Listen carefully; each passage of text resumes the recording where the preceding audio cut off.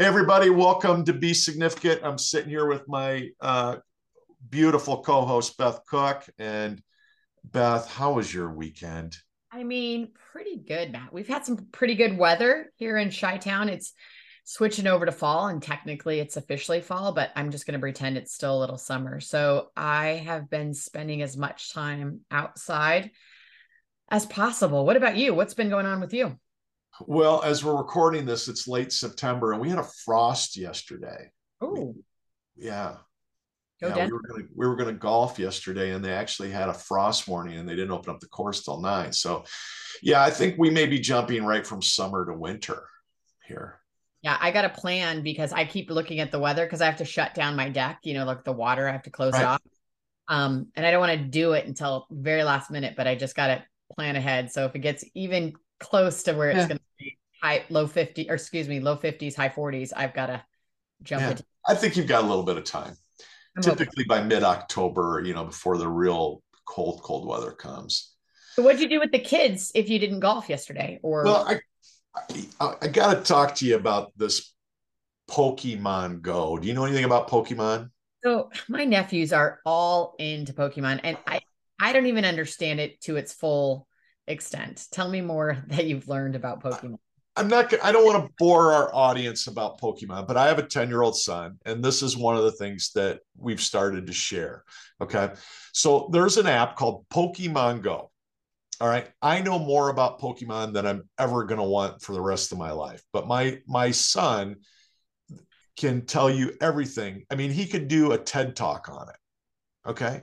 And they would eventually have to stop it and shut him up because he would just keep going. Okay.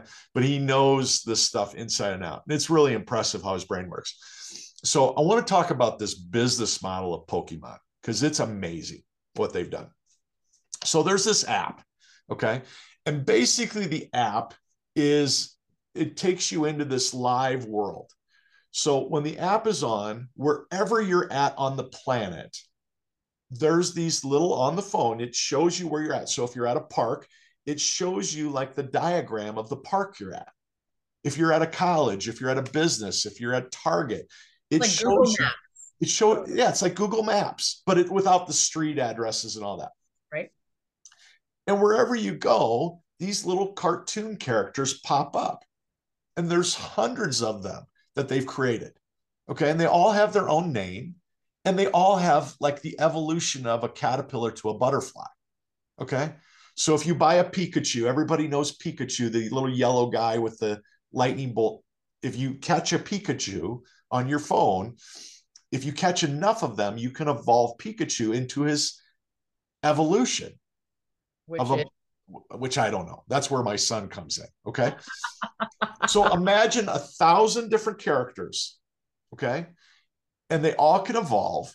And then you have to catch them, and they go into your Pokédex. They go into like your catalog. So it's like when I used to collect baseball cards, you wanted to get every baseball card from that year, or you wanted all the Cubs or all the Royals or all the White Sox.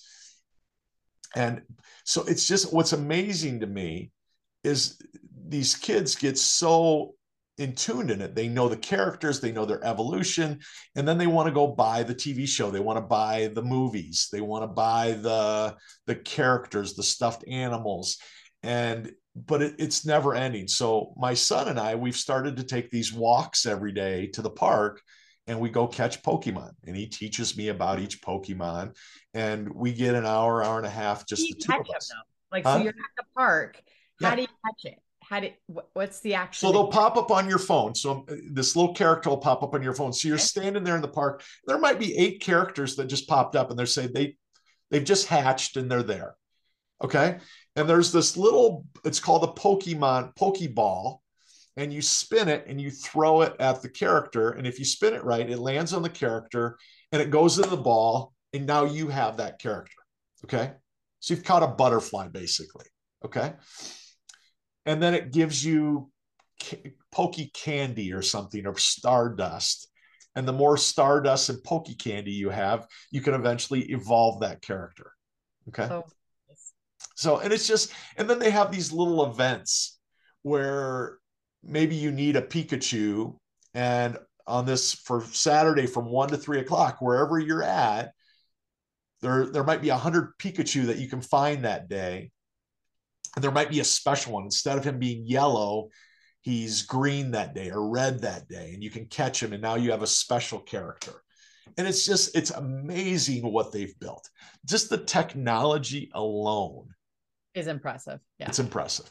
Yeah. And I just had to get it out of my brain because there's millions of people that play this. Kate and I, we were at my niece's game. She's the head coach at the University of Wisconsin Platteville, and they were playing Colorado College last weekend. Oh, fun. So we went down to watch the game. So now we're in this different location and we're catching different types of Pokemon because we're at a different place. And it's just so cool. We're walking around the park and we ran into this woman. She had to be 50 years old. She had to be my age. And she looks at us and goes, "Are you guys catching Pokemon too?" And we go, "Yep." So it's just people amazing. Are bonding. I love the creativity behind it. Yeah.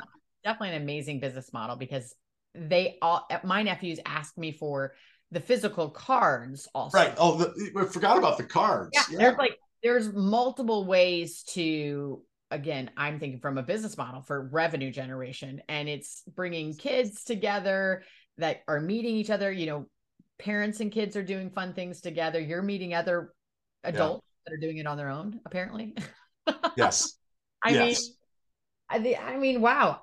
Wow. That's all I got to say. The only thing you said right there is impressive is I think the only transition that I can use to lead us to our next guest. Yes. And trust me, it's a terrible transition to lead us into Bill Schalk, but the fact, if you're a parent and you're like me and you just want more quality time with your kids, it's a great tool to use. So if it's out there, know that a guy that was totally against ever doing Pokemon, I'm all in and I'm addicted to it now. So you're learning about all the names, the characters. That's right. I mean, amazing. Tell us about our great guest, Bill Schalk. Yeah, let's take that impressive transition and let's talk about another impressive man. So Bill Schalk is a co-alum. He graduated in 1965 from Coe College. Matt and I both went to Coe College, for those that didn't know, and this might be your first episode, so welcome if that's the case. And then Bill, while he was at Coe, and this is really where we focus a lot of the interview on, Bill had the opportunity as a freshman to go down with 12 other kids and one of the senior faculty and actually go to University of Tougaloo, Mississippi, I believe it was. And really, that's a key time in 1962 between the segregation and desegregation. And he got to go spend time mainly in all Black university, all these kids. And all the kids were white except for one woman, Jean Johnson Sidner, I believe is her name. And, on their trip, they were in 3 cars packed down heading south. And they stopped in Memphis, and he talks a little bit about their experience there. That was the first time they really experienced like this overt racism. Like they couldn't go in and eat because, one of their classmates was African-American.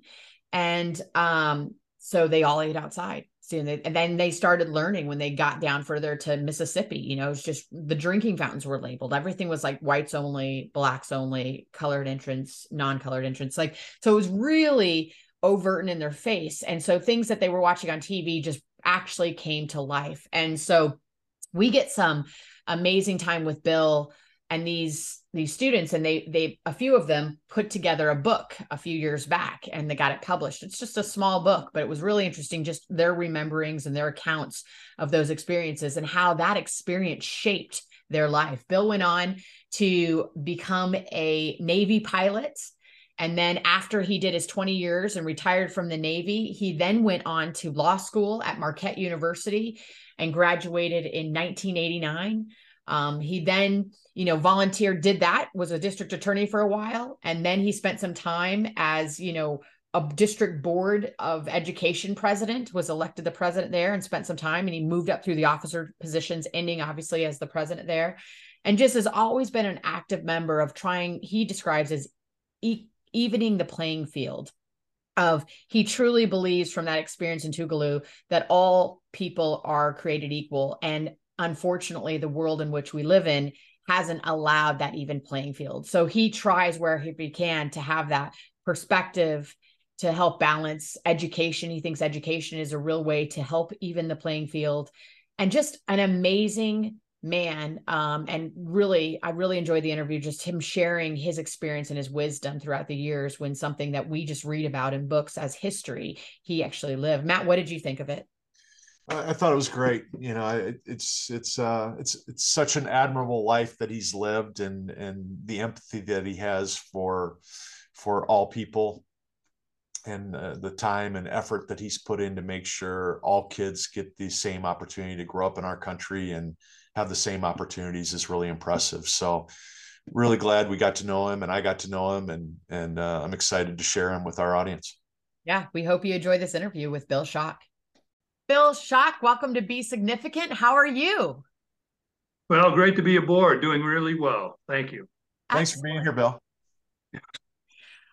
We are excited. We have a whole team of co-alums on Be Significant today, so that's pretty exciting. But where I really wanted to start out, Bill, like, I think it's the coolest collaboration that you did with some of your, old schoolmates. And you guys really got together and authored a book about a trip you went to Mississippi in 1962, I believe, called Even Our Friendship Was Illegal. So tell me how this collaboration came into action. Tell me how the book came about. And then how did you eight of you, get on the trip to go to Mississippi during this kind of tumultuous time in our country? Well, the book started out while I was a member of the Alumni Council, and you were probably the president in 2014, I think it was. Okay. And Gene Johnson, the alumni director at the time, mentioned that a group of kids had gone to Tougaloo, Mississippi, and I wonder what they're doing now. And I said, well, I was one of those kids. And that's what started the discussion. And then we were invited to speak at the event for freshmen that's held the first week of classes, I think in Sinclair Auditorium. And I was able to round up, I think we had 12 people plus chaplain, John Walker, made the trip. But I was able to round up 6 of them that came back to Phil Ensley, Vicki Burrows, Dottie McCarter, Gene Johnson Sidner, Sally Fells, and myself. And we put on this program at the Sinclair Auditorium, and it just blew me away. The kids were really excited about it. We were excited about it. And a couple of us got carried away, Phil Ensley, but he had a story to tell. He's a great storyteller.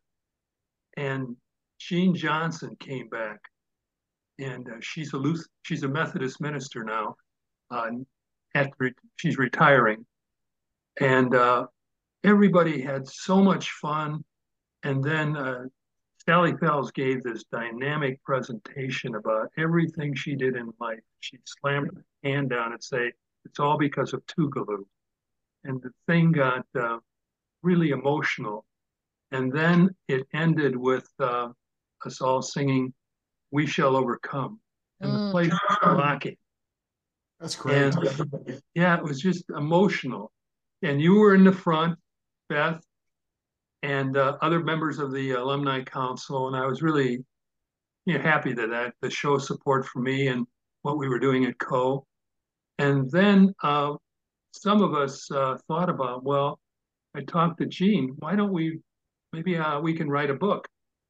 And I was able to gather 8 people that contributed to the book. And everybody is smart. I was really impressed. Dottie McCarter is a Phi Beta Kappa from Co, top 10. Gene Johnson is very smart. Gene Johnson, Sidner, everybody. And we put together this book. And Gene Johnson, the alumni director, found somebody to edit it for us that was a 92 graduate. And she did a beautiful job parsing it out.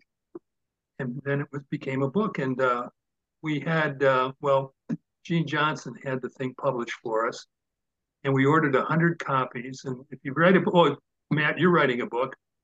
It's only 75 pages long, but it only costs $202.50 to publish.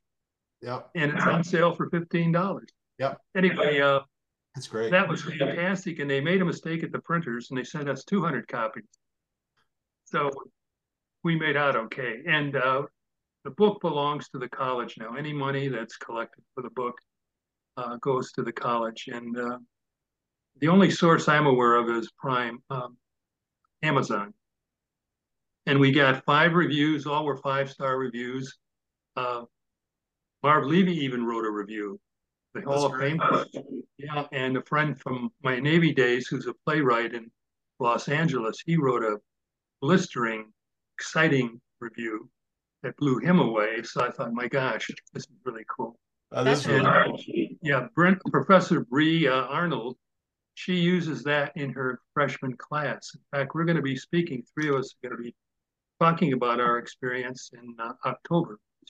Yeah, so tell our listeners a little bit about your experience. I mean, I reread the book because I read it back in the day when it was first published, and then reread it just recently to prepare for this. And Sure. Tell us about your experience. Like, I mean, again, the things that you can remember that were vivid, the things that were impressionable for you about when you were there in Tougaloo. Sure, I had never gone on in anything like this, and I had thought this is going to be very exciting. You know, I've made trips to California because my parents had relatives out there, but nothing like this. So I had to take that opportunity as a freshman going into my sophomore year. And 12 of us went down there in 3 cars. And I remember how hot it got as we continued south, humid. And then they had these little bugs. We called them gnats. I don't know what, there's another name for them too. But we stopped in Memphis, Tennessee. And we went to a drive-in and we were not allowed to go into the building because Gene Johnson was with us, our only African-American student. So we all ate outside and ate our lunch out there, then got on our way.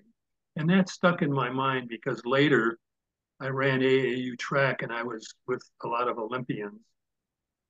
And they were world famous Olympians. And I talked to a guy named Willie May, who took second in 110-meter high hurdles in Rome. And he said, yeah, when we were down there for the Mason-Dixon Games, he said we couldn't, I was black and I couldn't go into a hotel. I had to go into crazy, right? Yeah. To start that. And then we got down to Tougaloo, which is 10 miles south or north of Jackson. The boys lived in the dorms and the girls lived in the girls' dorms, and we ate girls' dorms. And then each of us were assigned different things to do. And my job during the day was to work at a black YMCA in Jackson. And I had just finished a course in games and minor sports taught by Bill Fitch, Coach Bill Fitch. And so I was able to use that knowledge and have some fun with the kids. But at night, that was the great learning experience because at Tougaloo, it was a test bed for civil rights. Half the staff were white, half were black. You didn't find that anyplace else in Mississippi. And they brought in people for us to meet. I met Edgar Evers. He was a wonderful guy, very athletic, trim, pro-civil rights, and he was responsible for the NAAC, that part of the South. Met James Meredith and his attorney, Constance Baker Motley. We went to a private home in Jackson to meet him rather. And he was quiet, didn't say much. And they were developing a strategy they were going to use to go into the University of Mississippi to break that barrier. And I was awestruck. I couldn't even think of anything to say, and I probably would have been out of place. But I listened to Constance Motley. She was so smart. And I didn't realize that she came from the East Coast. So she was a nationally known attorney in civil rights. And watching and listening, and I was mesmerized. So later in life, when I was in the military and then went to law school, I followed her career, and she wound up being the first African-American female judge in the United States federal courts. Amazing. Amazing. And You got to yeah, listen to her, when it was yeah, started. yeah, Yeah. yeah, you're listening to greatness. She was the caliber of Thurgood Marshall, who later was on the Supreme Court. And then we met Dr. Berinsky, Ernst Berinsky. He was a German Jew that got out of Germany before all hell broke loose in the 30s. And he went to Tougaloo. And he was the architect of a lot of things that were later done in the civil rights movement, sit-ins at dime stores and other things. And he was a little bit on the chubby side, but he had this magnetic personality, like you'd want him as your grandfather or your uncle, because he was so kind. And every time he had a dinner, and he had a lot of dinners, he'd give you a pencil. That was a gift from him, an ordinary pencil. So I had a bunch of pencils when I went home. And just listening to him and telling us about civil rights and the way to get civil rights is to continue to get it, work at it, and do it peacefully. And that was one of the origins of the peaceful march and peaceful demonstrations that were held in the South during the 60s. And, some other things that I mentioned in the book, like we were going to, I'm not going to say trick because legally you can't do a trick, but we developed a good friendship, Bill Ensley and I, with an attorney down there named Bill Higgs, who was white, but he was a civil rights advocate. And he went to the University of Mississippi Law School, a top graduate. And he took me on a trip to the airport, Jackson Airport. And when you went into the dining room or the restaurant, there were two sections. There was the cordoned off section that had a sign for white employees only. And on the other side were these stools that didn't have a seat on top of them. And those were where, if you wanted to stand, you could have your lunch there. If you were black, that's where you ate. So it was really phony. And he and I walked in and they said, oh, this is just for grins, basically. So we ate on the side that was only for white employees only. We had a nice meal, chit-chatted. We walked out of there. And as we walked in, this is set up. Phil Ensley and a black guy came in and they were denied access. So the next day, Higgs and some other people filed a complaint with the federal court in Jackson, Mississippi. I don't know how it turned out, but they were showing us an example of how it works, how prejudice, racism works in the state of Mississippi. Wow. Bill, yes. Bill, I'm just so impressed and amazed. When Beth and I were coming through civil rights, women's rights, it's always been at the forefront, and it hasn't changed in our country. But in the early 60s, it was in your face. And I'm really interested in the early 60s, what you were seeing on TV, what you were hearing, what was happening in Mississippi and Alabama and Virginia and everywhere throughout the South, and even in the northern countries. Where did the passion, where did the courage come to hop in a car and drive down there and be a part of that and wanting to be a part of that solution? Where did that come from? Did that come from your parents? Did that come from conversations at where did that all start? I'd say it started with me. I had seen all this stuff on TV, the blacks getting beat up, and nothing really registered with me because I was so far away from that. I grew up in Chicago, but I was on the northwest side of Chicago, where we only had one black in our high school, and he was a sophomore when I was a senior. And I thought I want to do something that's out of the ordinary. You go to class and then you come back, and I was in athletics too, a lot of athletics. But I want to do something that's different. So that was the primary driver for me to go down there in the first place. And I was in good shape. I didn't think I could handle anybody at that time. But Right.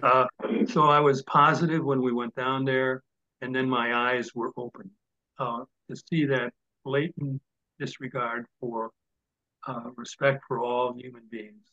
And that stuck with me. What were some of the things that you saw that an 18-year-old today may not understand how bad it was? What were some of the things that just kind of hit you right in the heart? Well, and so, there were signs in Jackson uh, for whites only, and then the water fountains, for example. There's a picture in the book with Phil Ensley and one of the other people that came.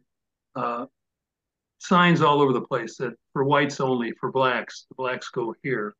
My experience interviewing Ross Barnett, who was the governor of Mississippi, and somehow I got an interview with him. I was really nervous because I had never met anybody in any power structure. And I walked into the office. It was completely white, white walls, a white shag carpet. He had a white suit on, and he was even white, you know. And I was really nervous, and I was asking him different questions. And um, he said, well, the only positive thing he could say about colored people was, yeah, I think there are some good athletes out there that are colored. And that's the only good thing he could say. And that stuck with me forever because a couple of years ago, and I put this in the book, I went to an old newspaper.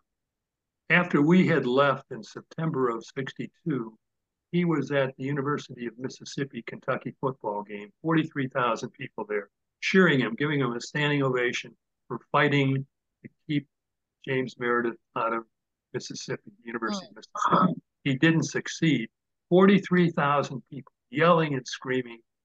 They didn't want that. And that really, that's an image I will always remember. And I found that article in the Chicago Tribune, and I put it in the book when I wrote it, my share of the book. And that stuff stuck with me. But did it impact me in my decision making? Well, it did, but it took a lot of years. I was looking at Vietnam, and I went into the Navy because my family members from World War II were all Navy people. And so I became a naval officer, and I was a flyer. I had people that worked for me, and I had some blacks, and I was always fair. I mean, everybody's equal. And I didn't have any racist problems with any of those people, but there was the hint of racism on the ship. And later, when I was a young lieutenant, I was in a court martial with a big riot of black people occurred on another aircraft carrier. And the ship had to come back into port. Well, I meted out what I felt was the sentence that was appropriate for the kid. And anyway, but that stuck with me. And the Navy then started some anti-racist programs. And, they're still working on stuff, racism in the service. But I used that experience when I got more responsibility and I had more people that were working for me, to be fair and unbiased in decision making as it affects everybody. And I retired at 20 years, went to law school, and I was a prosecutor for 8 years before I got cancer. Then I retired. And when I was a prosecutor, I would see these people come before the court. And in Racine, Wisconsin, I don't have the exact statistics, but I think more African Americans came into the court for violent actions than others. And going over their records, so many of them were undereducated, didn't finish high school. And what I knew from studies is if you don't have an education, if you're black male, you can't read by the third grade, you're probably going to wind up in jail or prison one day. Because, people don't give you breaks unless you deserve it. And if you don't have an education, then you get frustrated and then all this stuff happens. And that was the driving force because I remembered Tougaloo, how cheated these people were. People working out in the cotton fields. The father couldn't get a job, so the mother worked doing work in the fields, picking cotton. So that was a driving force for me to run for the school board in Racine. The teachers hadn't had a contract in 5 years, and we needed to get the graduation rate up of our minority students. And when I came on the board, 31% of the kids were on free and reduced lunch. When I left 9 years later, it was up to 62%. We were getting more kids that needed help. And so we developed a lot of strategies to help better educate the kids. And some of it worked, some of it didn't. And I was fortunate enough in those 9 years. I was president 4 years, vice president 3, and then treasurer 1 year.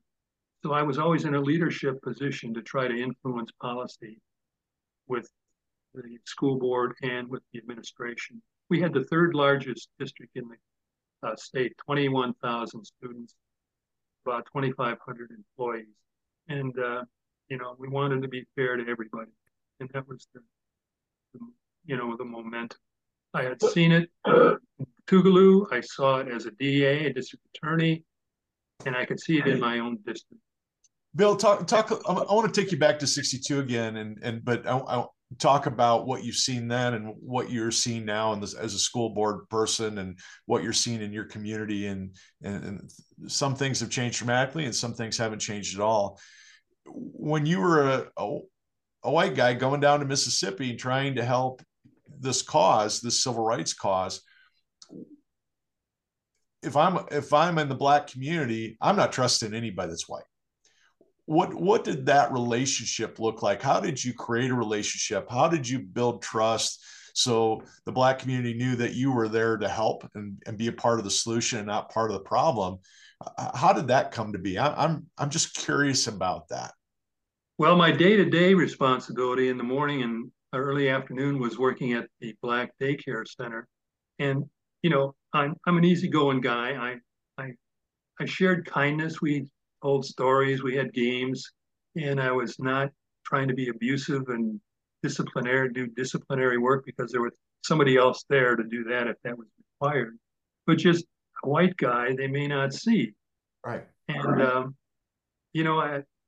this is a quick story, but when I was president of the school board, and I'm a veteran, and I was able to get 10 buses to bring students to our veterans service on Veterans Day at the biggest auditorium we have in the city. And Paul Ryan was the guest speaker this one year, and I was also a guest speaker. And I had Paul, there's several schools that were basically 90% Black. I told Paul, would you mind coming over and speaking to these kids, because they may never see or hear or be with a person of your stature.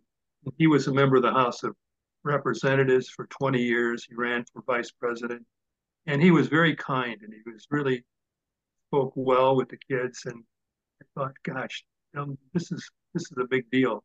And their principal, who was also Black and a friend of mine, in fact, he played. It's too bad you didn't recruit him. He was a starting guard from Wisconsin. He told the kids what a big deal this is. And I think all that went back, part of it to Tougaloo, because what I saw there.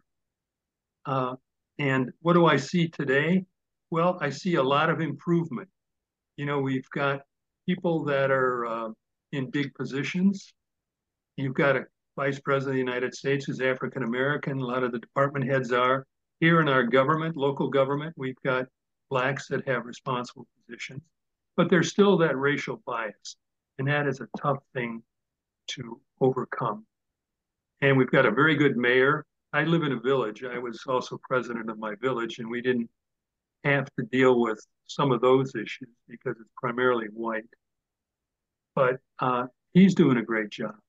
Good. Working with African Americans.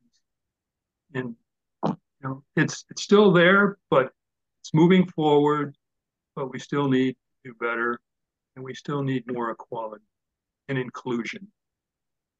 Agreed.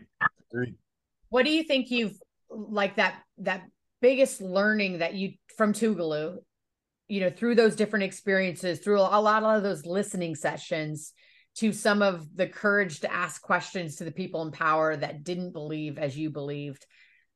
And then that experience, what do you take with you throughout, the time you spend in the military, the time you spend as a, district attorney, the time now you spend on the board president, and then just now your volunteering efforts, both, throughout your alumni considerations with and other institutions. Tell me, like, what is that theme that you're like, it really started here, and I try to do this in each of those opportunities to help bridge the gap? What is that for you? Yeah, I think I firmly believe that we're all created equal. And we have an obligation to ensure that we take care of our neighbor. Our neighbor could be 10 miles away, could be a kid, could be an adult. We need to be fair with everybody and give people that are in school a step up and help them get equal treatment and equal education, just like everybody else. That's been a driver for me. And it's in many ways it's been successful. In many ways it's been frustrating because of money issues.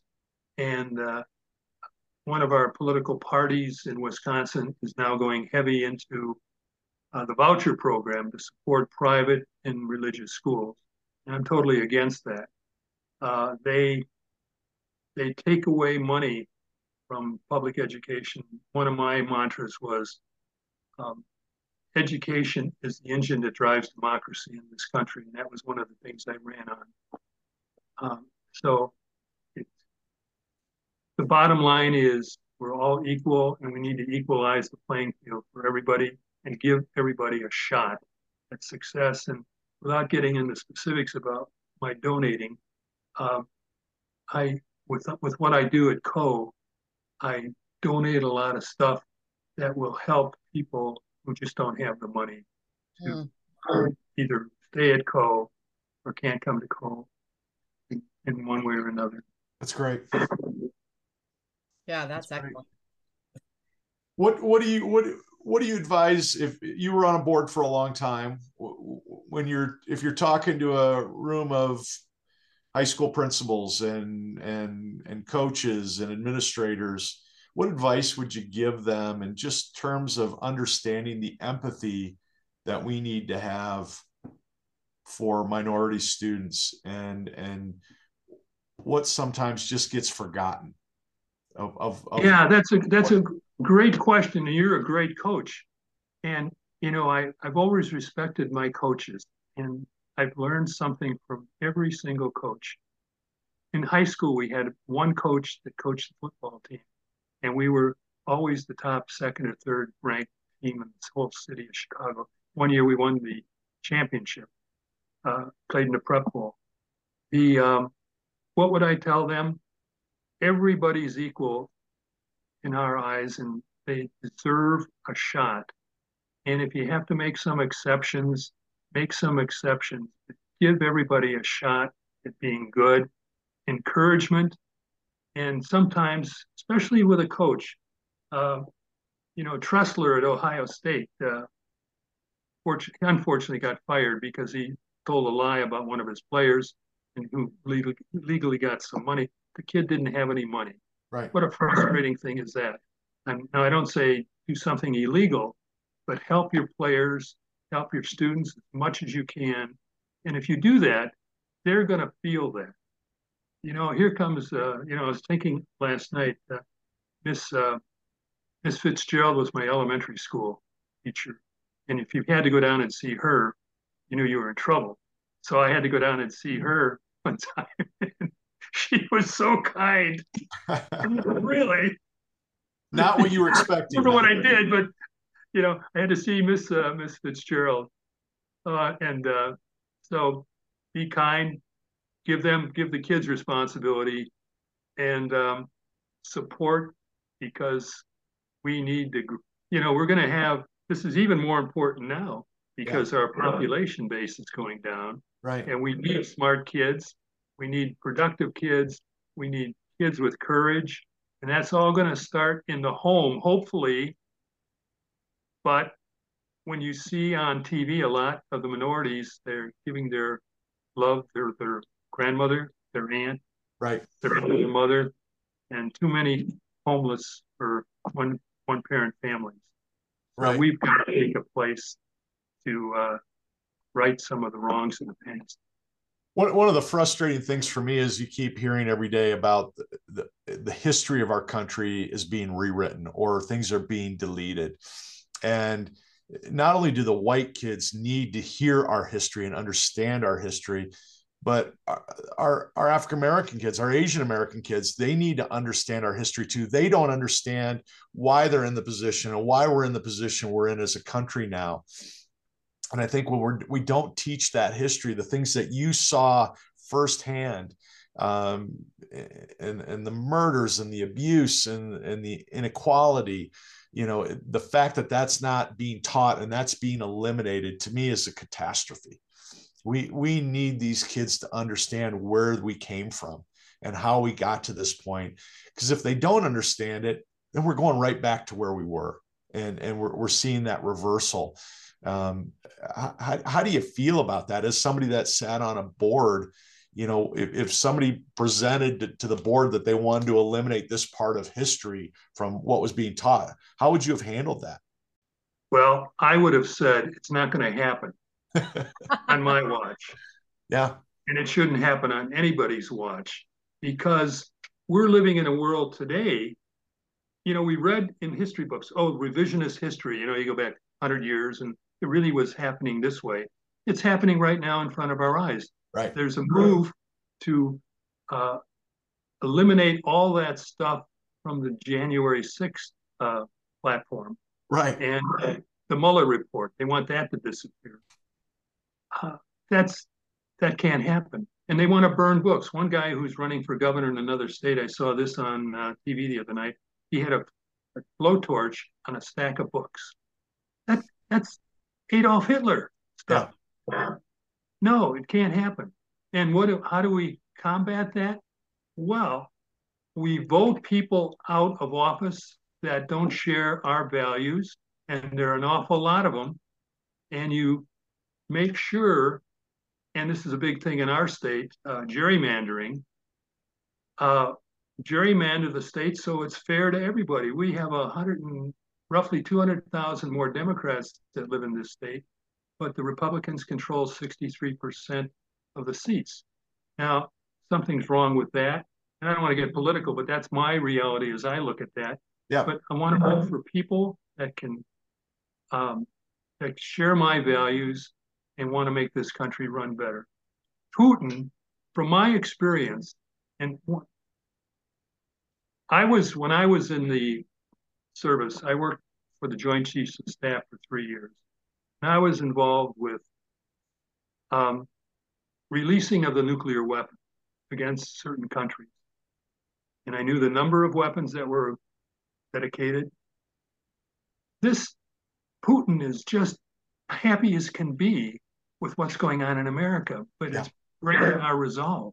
And I just heard you heard it on the TV recently, Millie is retiring as chairman of the Joint Chiefs of Staff. He had to instruct the whole unified and strategic commands under his responsibility how this works if the president says, let's go to war and drop some nuclear weapons. Right. Or fire. And this was suicidal. We're becoming very weak because nobody's fighting back with the stupid stuff that's going on. Right. Yep. We got to vote people in and vote people out that don't share your values, our values. We need that continual fight to give everybody a voice. Absolutely. There's too many people fighting to keep people from having a voice and keeping them down and keeping them from wanting to speak up. And there's the fear component just gets stronger and stronger. So I have great respect for you, Bill, and I'm glad we have you in this world. And I'm really excited that I've gotten a chance to meet you, and you're the role model that I'm always looking for, and I appreciate and respect everything you've done, and thank you for sharing your story with us. Yeah, we love to have played for you. Well, I would have loved. You still can get out there. Give me more Bill Schalks, and I'm gonna win a lot of games. Give me that. It'll be great. Yep. So, Bill, We are getting ready to go into our rapid fire question session. So, wrapped up the core part of the interview. Now we're going to have a little fun. Are you ready for this? I'm ready. All right. Matt's going to kick us off. All right, Bill. This is an easy one for you, I think. You've retired, but you've done a lot of things. If you could do a different job than you've done in your life, what would you do? Out of all the things I've done, and if I could do something different, I wouldn't change. I tell Barb I'm happy where I've been, what I've done, and Yeah. I wouldn't change a thing. I'm so impressed that you went back to law school when you did. 20 years after military. Me too. Amazing. I didn't realize the timing. And I was like, mother of pearl, that's really good. Amazing. So what would you tell your 21-year-old self if you could, right now with all the history and things that you've been through, you go back and you look back and say, here's a little bit of advice that you might, just a little advice from the future that you'd give your 21-year-old self? Well, I'd say take a class in public speaking because the first time I spoke about Tougaloo, it was at a church in Cedar Rapids. And John Walker, the chaplain, was with me. And I got up and church was packed. I froze. I didn't know what to say. And then he took over. And I learned to speak after that. I knew. And I've spoken to brief the president, vice president of the United States, all the Joint Chiefs of Staff. So I've learned how to speak, I think. Yeah. And so I think that's very important. I would also tell a 21-year-old, if you didn't take a course in accounting, make sure you do it now, because I never thought I would be in business. And I've never really been in business, but you have to know accounting. And I would say, and also develop a rapport and a series of questions when you meet people on a train. Like I've done this in New York. We go to New York a couple of months out of the year and meet somebody on a bus and start a conversation. They'll talk. And just be friendly with people and don't expect anything in return because they will appreciate it. You may be talking to a person who hasn't talked to anybody in a week because they're senior citizens. And that's a kind thing to do. So be kind. Yeah. That empathy changes the world. To give one person, though, that somebody can be kind to them that doesn't need to be kind to them. I love it. Sure. And let's see, my wife said, the value. And also start saving when you get out of college. It's awfully difficult. My student loan was only $900, but my room, board, and tuition was only $2,000, which was a lot of money. Yeah. It's grown a little bit. It's gone up a little bit. Just a little bit. Yes. Slightly, Bill. Just slightly. Yeah. The discount rate's about 66%, though. Yeah. Anyway, that's good advice. Invest money as you can and think about the future. Just don't think about today. There's always tomorrow, and you want to be prepared. I'm having that conversation with my kids this already. Yeah, and I've got a 10 and 14-year-old. We're already talking about that deep with them. And if you're going to marry, go ahead. Find somebody you truly love. You want to spend the rest of your life with. I've been very fortunate. I've had two wives. My first wife, we were together for 51 years. She died. She was in a home for 10 years with dementia and broken kneecap. And then Barb, and I've known Barb for about 40 years. And both great women. And I've been very fortunate, great support system. Yep. You're not going to do it on your own. So marry well, the best you can. Yeah. That's why I'm still single, Bill. I haven't found that one. We're working on that. I have high standards. All right, Matt's got a couple. We have got a few more questions for you, Bill. So Matt. Okay. Bill, is there anything you've been reading or listening to, podcasts, books that you'd want to share with our audience? I just finished a Tom Clancy called Chain of Command, but that's exciting stuff. And I love that book. I read it. 500 pages and it's over. Yeah. But now I read a book 2 or 3 years ago written by Mike Krzyzewski. on leadership. Yeah. We don't have any children. My first wife and I didn't have any children. And Barb has two daughters that are both out of college. And he talks about leadership and instilling leadership in his kids that come to play for him at Duke. Yeah. And I was so struck by that. I remember he recruited a kid from Chicago, and he told his parents, if he's with us for 4 years, he'll be an All-American and will win a national championship. And he'll get a degree, because Mike never put up a banner until all the kids on his team graduated. So, it might take 10 years for some banners to get up, but Right. they all graduated. And he instilled that in his players. And he was strict, but he was kind, and he was a good coach, a great coach. Yeah. And that you can see, you probably saw that a lot of times, how the influence you had on some of your kids. Absolutely. Maybe they're afraid to talk to their college professor, but you actually spend a lot more time with student athletes. Yeah, That's absolutely. worth a lot. I've read that book from Coach K. It's a great one. It is. He's one of my favorite. Like, again, I think if he ever left Duke, he retired now, but I always told people I like Duke because I liked Coach K. And if he moved to a different college, I just follow him and become his fan, right? Wherever he was coaching. So what's your favorite comfort food? I'm going to say the Kringle. That's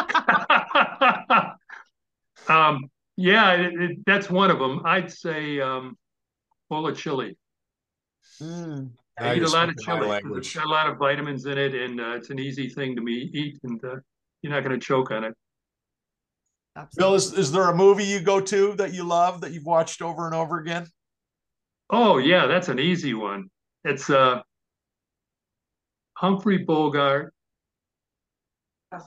Casablanca. Oh, what a love story! Yeah, what a love story. In fact, quick story there. At the end, Humphrey Bogart shoots the Nazi guy, and then Captain Renault, the police show up, and he says, "Pick up the usual suspects." Well, I had a trial one time, and this was such a goofy trial. The cop stopped the guy because he knew he didn't have a driver's license, and because every cop in town knew this guy, and there were 3 other guys in the car, and he stops him. He didn't stop him because the guys got away, and then he was later arrested. So he's in jail. And then 2 out of the other 3 guys are also in jail for the trial, and they're in orange suits.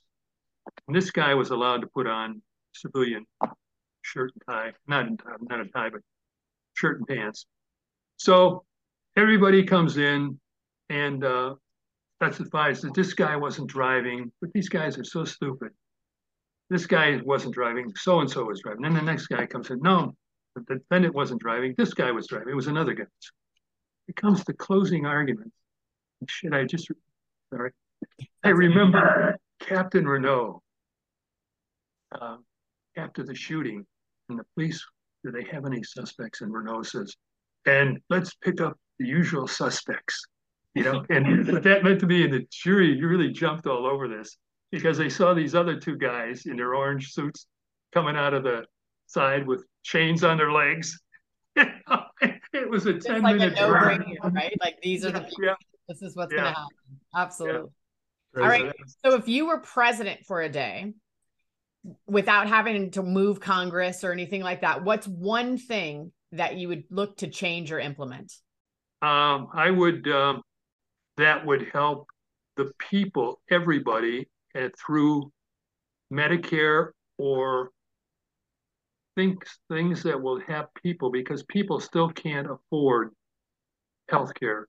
And Barb and I are both past 65, so we have Medicare and some other benefits. But people who are under 65 are really hurting, and I would do something to improve the welfare. We should be a welfare state where we're responsible for the health of everybody. In Norway, for example, Great Britain, everybody gets health care. They pay more taxes, so you'd have to maneuver that. because it can be paid for. There are enough Right. people making a lot of money to pay what they should be paying. I'm And so with you. medicine. I'm with you there. I agree. Bill, last thing, with your great experiences and your life story and the lessons you've learned over the years, is there one piece of advice you'd give our audience as we end the podcast today? Is there a piece of advice that maybe somebody gave you a while back that you've kept close to your heart? Well, my mother said, be truthful. So I've tried to be as truthful as I can my entire life. But I think this goes back to Co. Co provided me with some golden opportunities. And now those are golden memories. And take advantage of the opportunities that you have in life. And if you can take advantage of them, do it. Don't drag your feet. Because some of these opportunities come only once in a life. I was debating whether to run for the state senate, and I didn't take that opportunity because then I'd have to declare a party. And the sitting senator at the time, he was a personal friend, but I'm pretty sure with the momentum I had going, I would have won. But and also my wife was in a hospital then. Right. That was an opportunity. I didn't take it. But do I regret it? Yeah, sometimes I do, but on the whole, no, because I've had a good life, treating people fairly. And somebody paid me a compliment.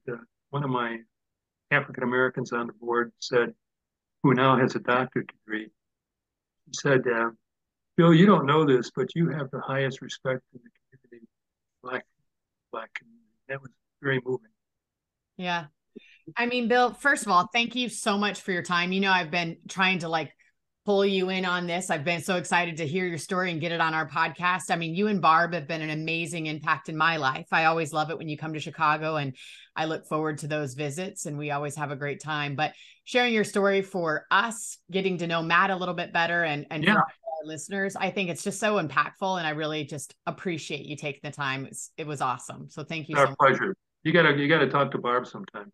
Absolutely. I love me some Barb. She sent me some good articles the other day, so it was great. Oh, good. Bill, thank you for your service in the military and everything you've done in education and for your state and your community. And I'm so happy to know you and honored that I can call you a friend now. Thank you, Matt. Same here. And go Hawks. Go Hawks. Thanks so much, Bill. You have a good one. Bye-bye. Thanks, Bill. Take care. Well, Matt, what'd you think? I've even when I was a young guy, my friends were always older than me. My best friends in the world are 8, 10, 15 years older. And that's the way my dad was, and it was, I've always had this yearning to learn and to see what people older than me have gone through. And I've always been enamored with their experiences, and Bill is just great. You and I didn't have that experience. We didn't have to grow up in the civil rights, but I like to think that I would have been one of those people that would have hopped in a car and drove to Mississippi to be a part of that change and to help the Black community deal with just the overwhelming circumstances that they were dealing with. And, Bill talked about that Kentucky football game where everybody was cheering for this racism and this huge racist and all these terrible, terrible principles. So I'm just impressed with his experience and what he went through and what he put himself through, and that has continued that all the way through his life. So just a really great man, and I'm glad I know him. Yeah, me too. I mean, I've had the pleasure of sitting on the alumni board as well as the trustee board with him, and always, every single time I get a chance just to pull him aside and pick his brain on different things, his perspective is unique, it's thoughtful, it's considerate, and he does live literally by those principles. He literally tries to be, how can I make it an even playing field? What can I do? And how can I impact? And how can my voice or decisions or the part that I play help continue to try to, make it an even playing field? And he mentioned sometimes that's providing more funds or resources in a different way because it's not an even playing field today. And so he tries to do that, or spending time with others. So he is just an amazing human being. His wife, Barb, is also amazing. Together, they're just So fun. And I learned so much from them. So it was really great to have him on the show. Yeah. And you and I have been out of co for so long, but to know that there's people like Daryl Banks and Bill Schalk, and it just makes my connection to co even stronger, and just makes me more proud to be a co grad, knowing that there's men and women like them that just continue have great stories, but they've done so much of their life to give back and to make the world a better place, and to bring a sense of unity and equality to the world. So great stuff. Yeah, absolutely. And we again want to thank all our listeners. We hope you are enjoying and learning as much as we are. Again, we always love to hear from you. So please keep those messages coming to be significant, the number 4, the letter U @gmail.com. Again, we love to hear from you. We love to hear your advice, your questions. Also, too, if you would like to introduce us to anybody that you feel has just been impactful and significant in your life, we would love to meet them as well. Don't forget to also follow us on Apple and Spotify. Go ahead, if you've liked the podcast so far, click 5 stars. We would love to get that from you as well. And at the end of it, don't forget to own your own life, own your own significance, make a difference where you can, and don't let life happen to you. Go out there and make it happen. Thanks for listening.